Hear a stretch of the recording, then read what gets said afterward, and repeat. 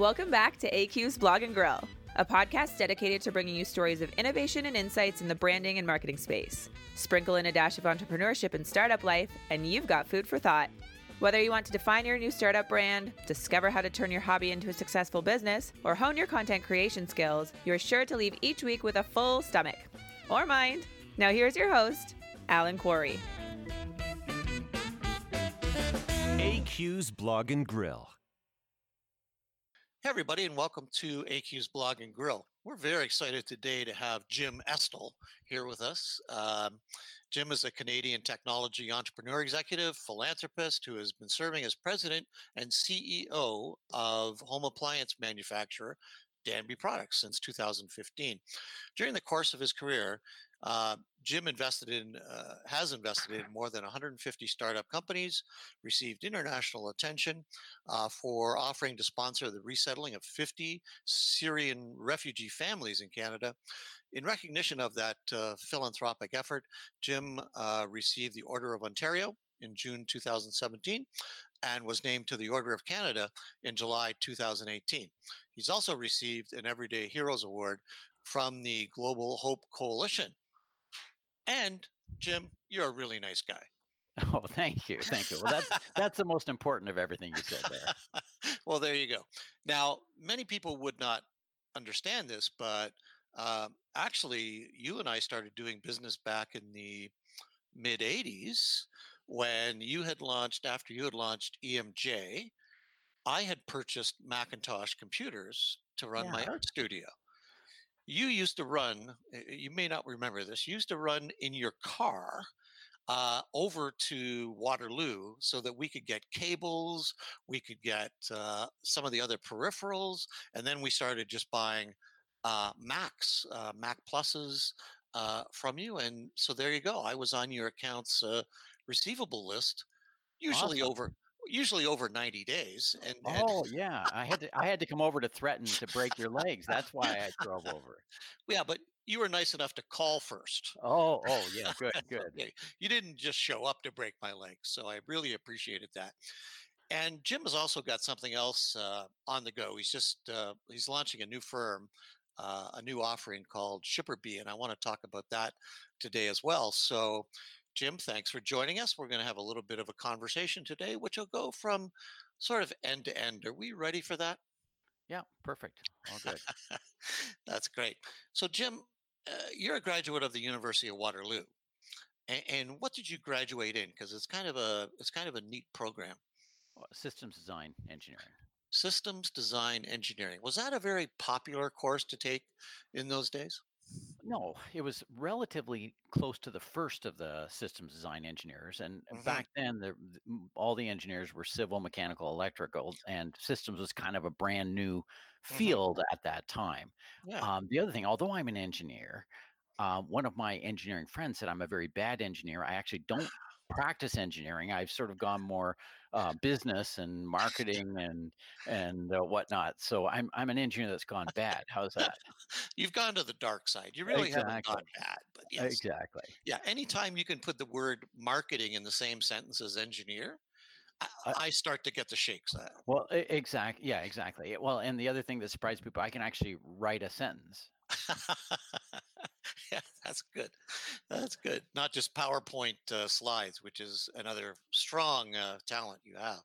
So in 1980, you're just graduating from school and you decide to start a business. What was that all about? You weren't busy enough as a student? Well, I just graduated, and Hmm. basically, I wanted to design circuit boards because I'm an engineer and thought, oh, computers, design circuit boards. But I needed a computer, and computers back then were very expensive relative to my Hmm. means. And I got a better deal if I bought two of them. So I bought two of them and sold one. Then someone wanted a printer, so I bought a printer, and then someone else wanted some computers, so I bought another two. And next thing you know, I'm buying and selling computers. Hmm. So that's the business that I grew to be fairly sizable, but I Hmm. did keep designing some circuit boards, and I one point I had, I don't know, maybe 2 or 3 thousand square feet, and I ended up with not enough space, so I took the engineers and split them off into another company, and that company remains in business today, designing and doing real technical stuff, circuit boards Wow, and stuff. great. And they don't let you inside that space. Is that Oh no, correct? exactly, exactly. They do a great job running that business. Yeah, good show. Now, one of the things that you identified early, and I think this is where your vision has really paid off, and it's a unique vision. You started early with Macintosh. You were, Oh, um, oh yeah. yeah, I signed Apple when Apple was going bankrupt. So everybody thought Apple was going bankrupt at that time. Hmm. And but again, it's like my life. Everybody thinks I'm a genius because you say, "Wow, I picked Apple." At the same time, I did pick 4 or 5 other companies that you haven't even don't even remember, and I don't even remember because Yeah, they didn't become the next Apple. right. So, as a matter of fact, the model and distribution, I would sign 5 lines. One of them would be a winner. Mm. 3 of them would be sort of walking wounded, sell a little bit and whatnot, and one of them would go bankrupt. But everyone would think you're a genius because you picked the one, and that's the same thing is true of my investment history. So I'm the Hmm. hero for picking a few winners, but I've got like 100 losers, but nobody counts the losers. Right. So, did you actually get to meet Steve Jobs Oh yeah, or many what times. Wozniak? So, what was Steve like when you met him? Um, Steve was somewhat challenging, but I Hmm. would often have conversations with him and conversations via email. And I had dinner with him more than once. He was not the most reliable, which is not what I like in business. In business, I like Hmm. to say, "Oh, you've got a call here at 1 o'clock. You're going to call me at 1 o'clock." It's how I program my life. He's Hmm. sort of, "Well, I know we've got a meeting, but you can wait for me," and all that shows how powerful I am. Yeah, So he had his idiosyncrasy, shall we say. that's great. Did he appreciate your Canadian sensibility as a business person? Did it kind of complement his more winner take all? I would say largely no, he didn't Mm. at all. He largely thought it was his way or the highway. Hmm. What mostly my relationship with him gave me was I would let the people I did business with at Apple Canada know I was going to meet with them or talk to them, and Hmm. therefore they would get everything cleaned up. Because whenever you have a good sized business relationship, you always have little issues and whatnot. They make sure I have my inventory. They make sure I have everything's reconciled and everything's good Right. because they didn't want the wrath of Steve coming down on them. But no, Steve generally thought I was. Too business oriented, too marketing oriented, too Uh-huh. not no, there was not respect for me or what I was doing. I don't think. Well, I think probably close to 99.5% of folks that did interact with Steve Jobs would have felt the same way, right? Probably yes, probably Yes. yes. I mean, he's a Yeah. design genius, and obviously he created something. But Hmm. no, he was a very difficult business partner, extremely Hmm. difficult business partner. Yeah. How about Wozniak? Did you ever meet Steve Wozniak? I did, but I did not have a relationship with him. I Mm. didn't do much with him, so I really can't comment. I mean, I met him, shook his hand, but that doesn't really count Yeah, as meeting him, if you know what I mean. I gotcha. So you signed on with them as they were going through one of their um, unbalanced financial situations. Um, the reason you did that was, did you see something in the product or the brand that you could then leverage as Jim Estel or EMJ? Sure. I mean, we tended to be a little bit counterculture, and we tended to Mm. we were actually a smaller distributor at that time. Hmm. And so we would always sell what the big guys didn't want to sell. So Right. the big guys all wanted to sell HP. We didn't, at that time, we didn't sell HP, we didn't sell Microsoft, and there was a countercultureness in Apple. But again, I'd like to say I was genius. I signed other lines that didn't go Hmm. anywhere. People know me for the lines that I did. I also always liked doing a niche. And with Apple, we could have a little bit of a niche. Hmm. And we built largely the way we made money around Apple was not with Apple. We made it with everything that goes around the Apple, like you mentioned, Yes. the cable and the printers and Hmm. um, the peripherals. Hmm. We made money on that. We actually made very little on computers themselves. Apple Right. wouldn't let us make any money on computers. Wow. So EMJ then was purchased. Well, you went public with EMJ, did you not? Yeah, we went public. We went public in Wow. 1994, so we were public for 10 years, Wow. and So one of my claims to fame was 99 consecutive quarters of profit when I Yes. sold to Cynics in 2004, and then I ran Cynics for 5 years, from Right. $800 million to $2 billion. So that was my little run with Cynics. And I talk about being in niches. I Hmm. always I kept going in niches, except the difference is as I got bigger, the niches got bigger. Sure. So at EMJ, one of my niches was barcode. Well, barcode is at some point it became bigger and bigger and bigger. So I Hmm. kept Yeah. going, right? Yeah. So Well, there you go. So, how in the world did an engineer with great peripheral skills take an organization from 800 million to 2 billion? I know you wrote a book about it, but can you give us a quick, off the top of your head, how the heck did you more than double the size, almost two and a half times the size of that business? well, um, you know, I wish I could say exactly what except in distribution, it's not one thing; it's all the little Hmm. things. Right. So it's the little stuff like returning calls fast, sense of urgency. At the time, the computer industry was growing very rapidly, so Hmm. the industry itself is growing very rapidly. It's one of the things I like about ShipperBee. ShipperBee in the parcel delivery is growing at 20% per year. Mm-hmm. Can ShipperBee double every year? Of course they can, because you grow from a 0.1% market share to a 0.2% to a 0.5%. You can grow when you're in a growth market. The Right. problem we have at Danby Appliances is freezers are kind of like, you've got your freezer, maybe it'll die, maybe you'll get another one, but at the end of the Hmm. day, you can't double your freezer sales unless you take market share. And taking market share is much more difficult than taking new market.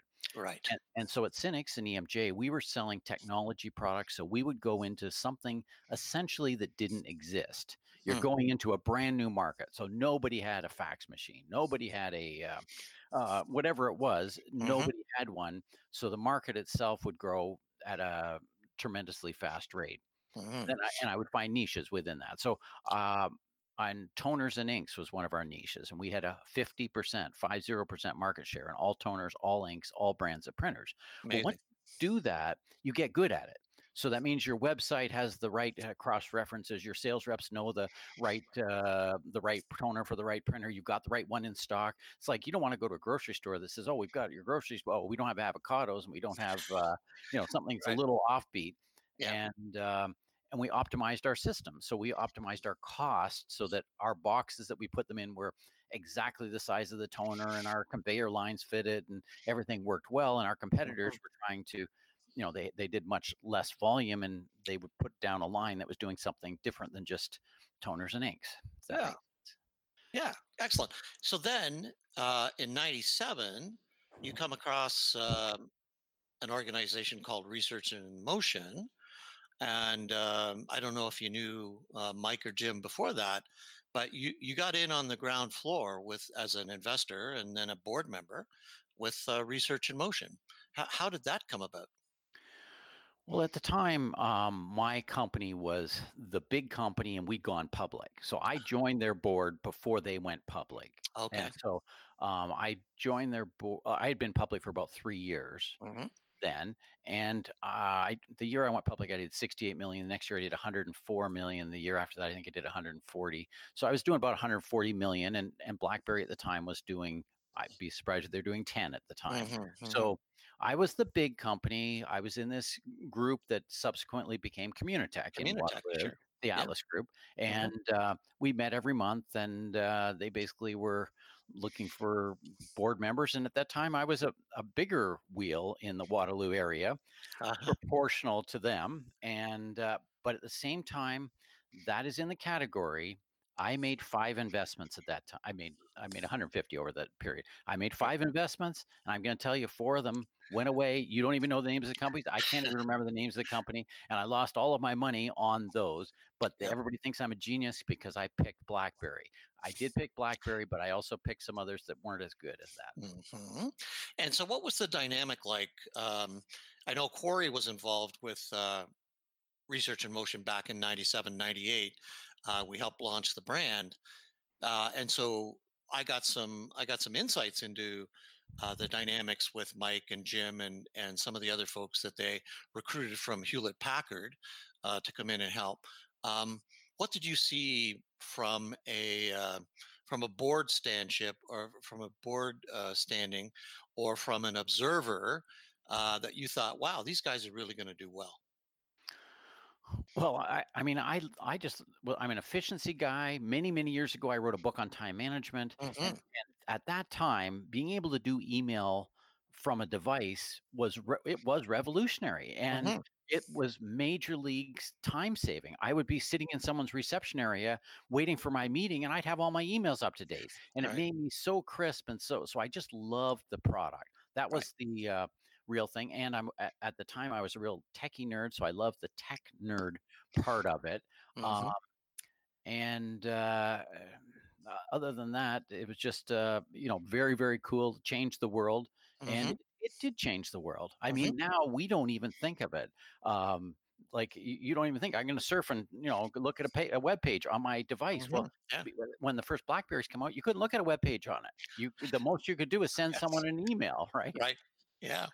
And, And Mike in particular thought that's all they needed to do. Well, Um, exactly, and to some extent, I was of that school because I was a business focused guy. I was not a music guy. So why do you need music on this? Because I'm a mhm, business focused guy. Well, maybe you listen to mhm, business books, but and I was.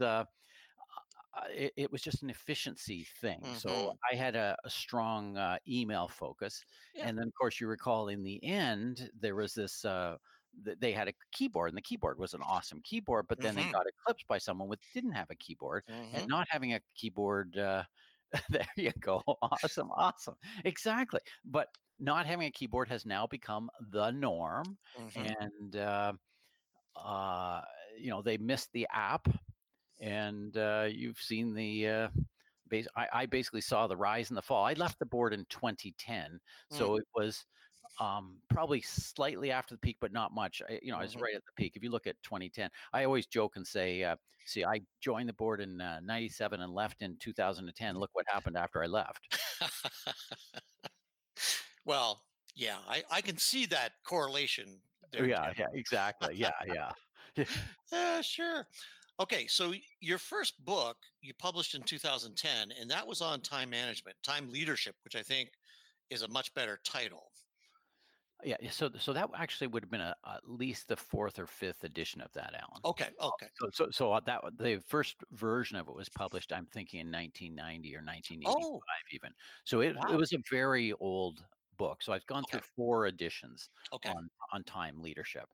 But it's not how I define myself as an author. It's just it was a thing I did because I was Mhm. not very organized. I need to study it to get better at how to organize it. And then I thought, oh, this is cool, and I'll teach all my employees to be better at time management. Then I had friends, oh, tell my employees, and then someone uh, taped it, and then it got turned into a book. So that's how that book came about. Okay, well, the edition I have is 2010, so Yeah, it's still being pumped out there, Jim. there you You're go. you're uh, Okay, you're immortal.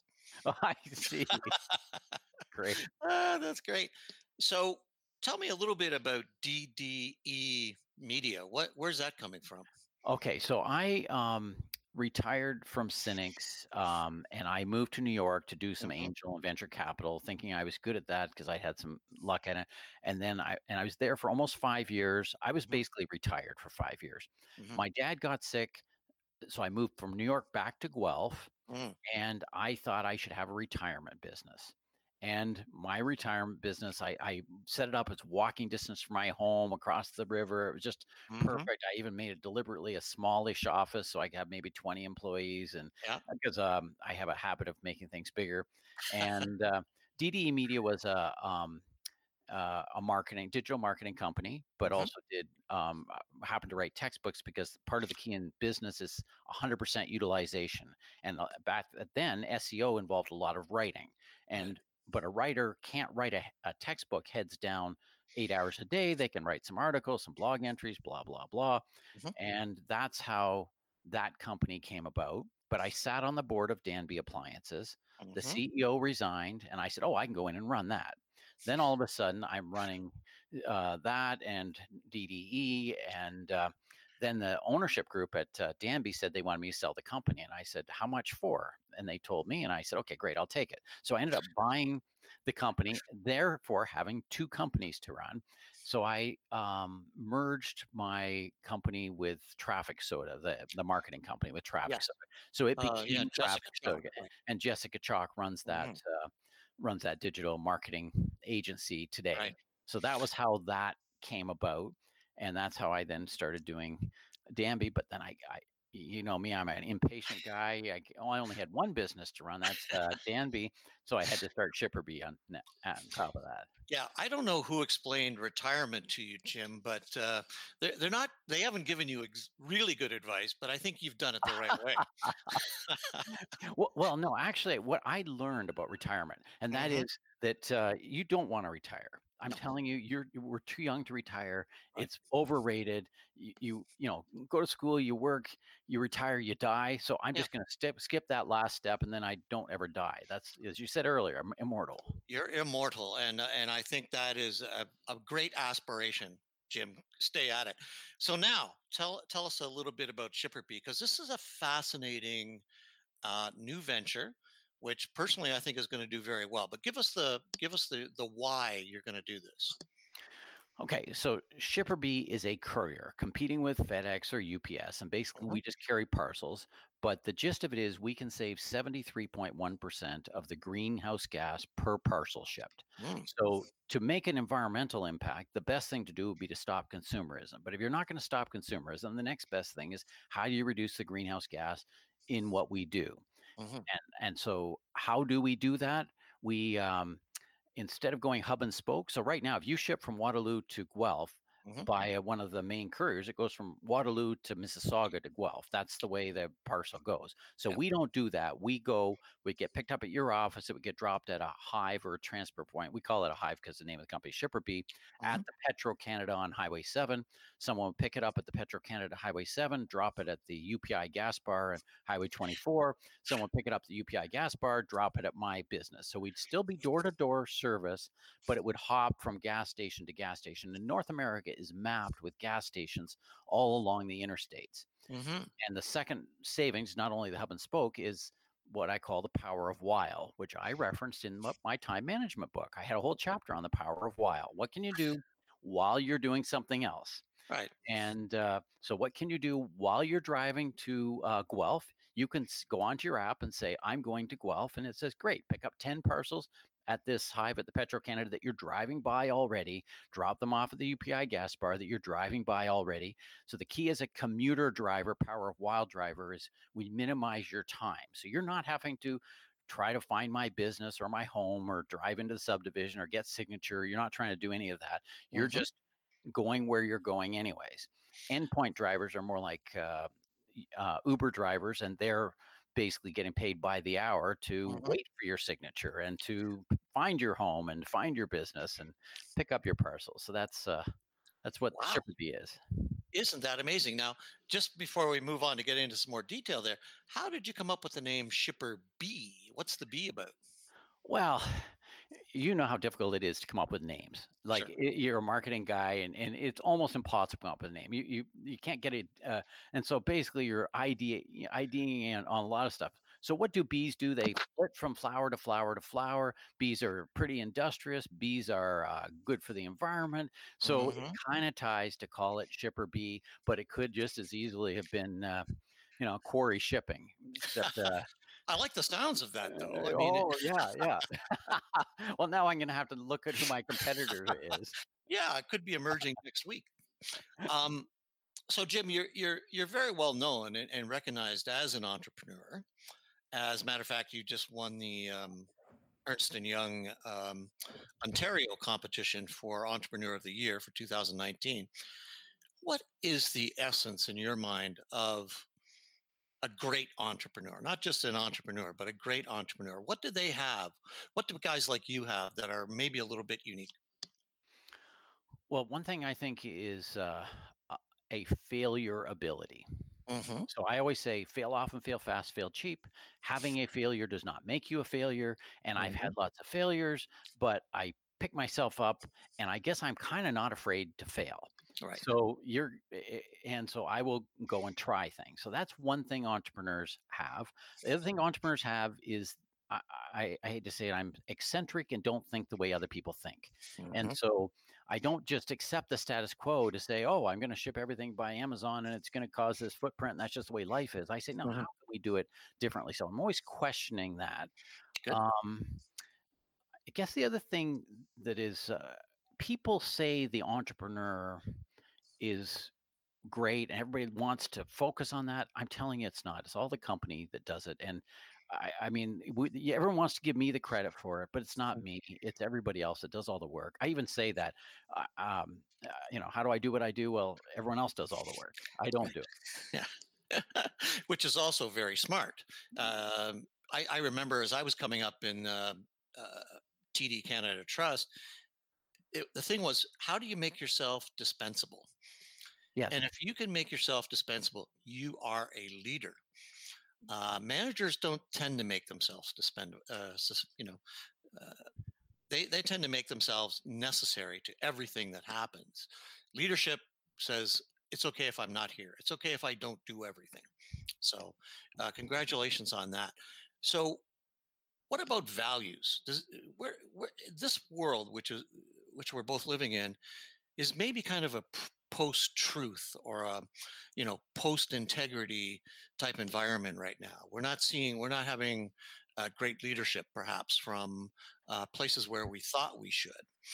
So where does a value system come in to be recognized as a great entrepreneur? That's a good question. I Hmm. guess it's if you can be, if you're authentic, you will win. Hmm. And if you're authentic and flawed, you will still win. Hmm. And that's just what everybody knows I'm far from perfect, and it's all good that I'm far from perfect, and I'm not the genius. And when as soon as you start thinking you're the genius, then nobody will tell you anything except that they will agree with you, and that will Hmm. cause your downfall. Yes. So arrogance kills. And as far as values and leadership go, I'm just beside myself with the way what the world seems to be going in that. And Hmm. all you can do is do your own little thing though, right? And Hmm. stand up. And that little logo that I have above my door, do the right thing, and the Yes. tagline, I Mhm. didn't start that as a ethical statement. I started that as a statement, how do you do your job? Because I couldn't have a manual that says how do you deal with the customer? How do you Mhm. deal with the supplier? How do you deal with your coworker? It's like do the right thing because Yeah. otherwise, especially in a fast moving computer industry, you're gonna not get it right Mhm. where and then people over time it became do the right thing as far as do the right thing in the world. Yeah. And you've been a big proponent of that for more than 40 years. It seems to be working for you. Um, we need to, I think, help people understand, no matter where they are in their education or their learning, that this is an important element of success. Is the dignity of work and the integrity of your performance and your contribution. Is that what business schools are doing now? Are they getting that point across, do you think? Well, when I'm hiring, I always try to hire first for Mhm. character and basic intelligence. I can teach any skill. Right. um, and I'm worried that that's the same way it is that you can't have a business school teaching something anyways. Mm. Like you can't teach ethics in my Right. opinion. I mean, yes, you can have a course on ethics, but at the end of the day you can't teach that integrity. Mhm. um, the what I will say is it is a lot easier to know that you're not perfect and just be who you are, Mhm. and then there's no expectation. I mean, I could fake and Mhm. and I'm going to be wrong, and it just doesn't work Right. well. To some extent, it fits with my eccentricities, and I just do things different and don't just I don't really care what everybody says or thinks. I Right. just do it and drive on. Is that something you got from your parents, or your family? Was this, I don't care about the status quo? I don't think I totally would have because otherwise all of my brothers would have exactly the same thing, and they don't. Mhm. Um, so I don't know why I became sort of irreverent and didn't really care. Mhm. Um, I think to some extent, to the extent I became somewhat successful, it helps because Mm, when I'm somewhat successful, then it's like, okay, great. You can tell, mhm. anyone can say anything about me, and okay, I'm fine, I'm happy, I've got to have a degree of success that I'm happy with, and Right. whatnot, and I think that failure thing is also, yeah, I could Mhm. be completely wrong, but I'll pivot, Right. and Yeah. and it'll Sure. work. Yeah. I mean, in some ways, innovation is about failing forward um, until you get it right enough, and then you have to keep improving it once you get it right. So all those failures, as you say, fail quick, fail cheap, fail often. Yeah, That's exactly. right. So the shipper bee thing. Let's come back to that. The you've launched, and am I right to say that Ontario is kind of your test market? You're kind of Yeah, trying it out here first. Yeah, we're trying it first in Ontario, and then we'll be Mhm. launching in Ohio next. And right now, we're just Oshawa through London, through Niagara Falls, through Barrie. So we're kind of the greater Toronto area is where we're launched Sure. right now. Right. And yeah, we're just basically testing the app and testing the routing software and testing the shipping software and Hmm. making sure we have all the kinks. So one thing I do know when you launch a tech product, this is not really a tech product. When you launch a product, you want to have all five-star reviews. Mm. So you're better off, we are better off to be a little slower Yeah. on picking up customers Hmm. and be perfect than to go and say, "Oh yeah, Amazon, we'll give us a million parcels." Because I know what would happen. We'd have a million parcels. All of a sudden, we miss delivery on 50,000, and all of a Hmm. sudden you get one-star reviews. Then nobody wants to use you. So what we focus on is five-star reviews. Grow methodically until we can handle, and then make the volume from that. So that's Hmm. strategically what I like to do, and I like to do that around product too. Hmm. Anyone who's introducing a product, bring out your five-star first because the early adopters are the ones that everybody will follow. Right. And so you want the early people to speak well of you. And your early reputation also carries you for a long, long, long time. So Hmm. and people will give you a lot of latitude if you have done things well for a long time. And if Yeah. you have a reputation in business or Hmm. reputation in the world. Yeah. Now, Jim, you and I both know you're not going to retire again. That didn't work out so well the first time. Uh, Exactly. but what's next for Jim? I mean, you're going to launch this shipper bee successfully. Then what? Well, see, ShipperBee has the ability to be an Uber scale, BlackBerry scale, Airbnb Mm, scale company. So okay. this can be a unicorn scale company, which Hmm. will keep me occupied, interested, and engaged for quite some time to come. Hmm. That said, you always will see me doing other I always will, I'm going to say, sort of surprise you at the different things that I do because I'm an Hmm. entrepreneur and that's what you do, right? Exactly. And it can be a pivot, but maybe it's not a pivot, maybe it's whatever. I see opportunity. When I see opportunity, I tend to do it.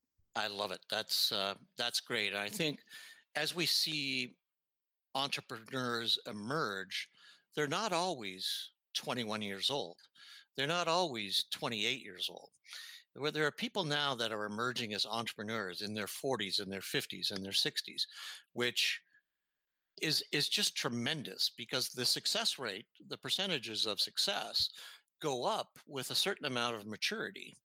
Um, so we're not going to see necessarily an entrepreneurial ecosystem which is made up of the bro culture of, hey guys, let's put a show together and let's go knock off Facebook or some of the other big guys. Is that something that you're sensing, that entrepreneurs are going to be more successful when they have that maturity?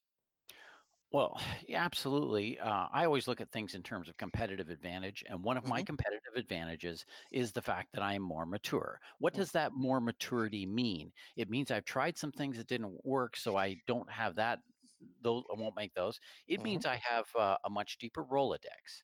It means that people will do things for me that they wouldn't do for me. When I Mhm. started my business, I tried to raise capital and people said, no, we're not going to invest in you. You're a kid. Why would we invest in you?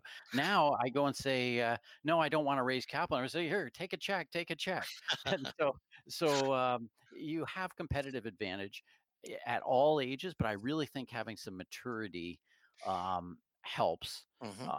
Uh, it helps when I'm hiring people too. I mean, people, Mhm. I don't know, to some extent respect what I've done in the past, and it helps in that Mhm. regard. Sure. Uh, Yeah. And you said earlier, Jim, that you hire with for character, um, and I guess what enthusiasm, a desire to learn. What? yeah, so I'm a big proponent of being a constant learning culture. So I Mhm. definitely want to hire constant learners. That's one Mhm. characteristic. Yes, for the energy level. Yes, for integrity. Um, yes, for ability to learn, and attitude.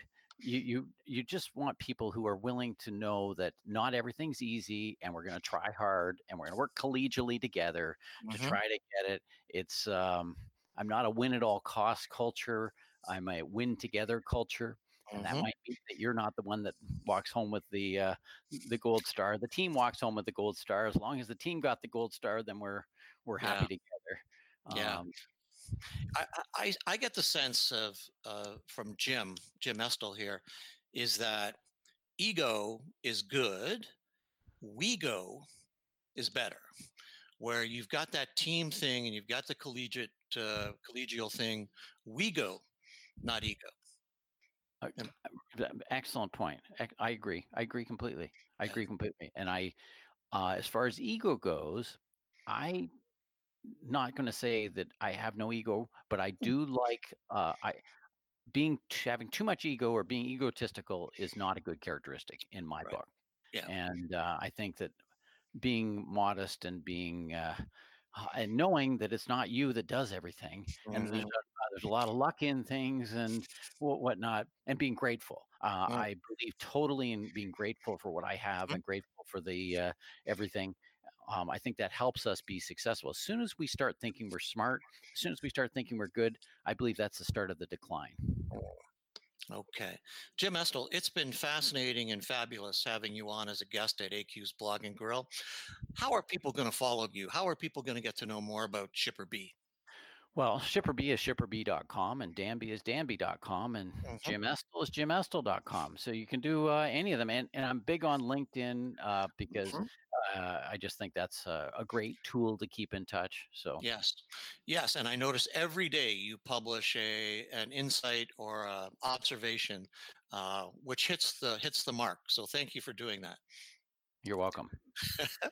That's great. Well, everybody, I hope you enjoyed meeting with Jim and having this conversation as much as I did. And we'll say goodbye to Jim now. Thanks, Jim. Okay. Thanks, Ellen. Bye. Take care. As always, thanks for joining us this week on AQ's Blog and Grill. Make sure to visit our website and sign up for our weekly newsletter or hit subscribe wherever you're listening to this episode so that you never miss a show. And while you're at it, if you found value in today's episode or in any of our previous episodes, we'd love if you'd take a few seconds to give us a 5-star review. Your reviews and 5 stars ensure that other people who need to hear stories like these have the chance to hear them. Or if you're not into rating, tell a friend about the show. Word of mouth spreads the love too and would definitely help us out. Thanks again for tuning in, and we'll see you next Monday with a brand new episode of AQ's Blog and Grill.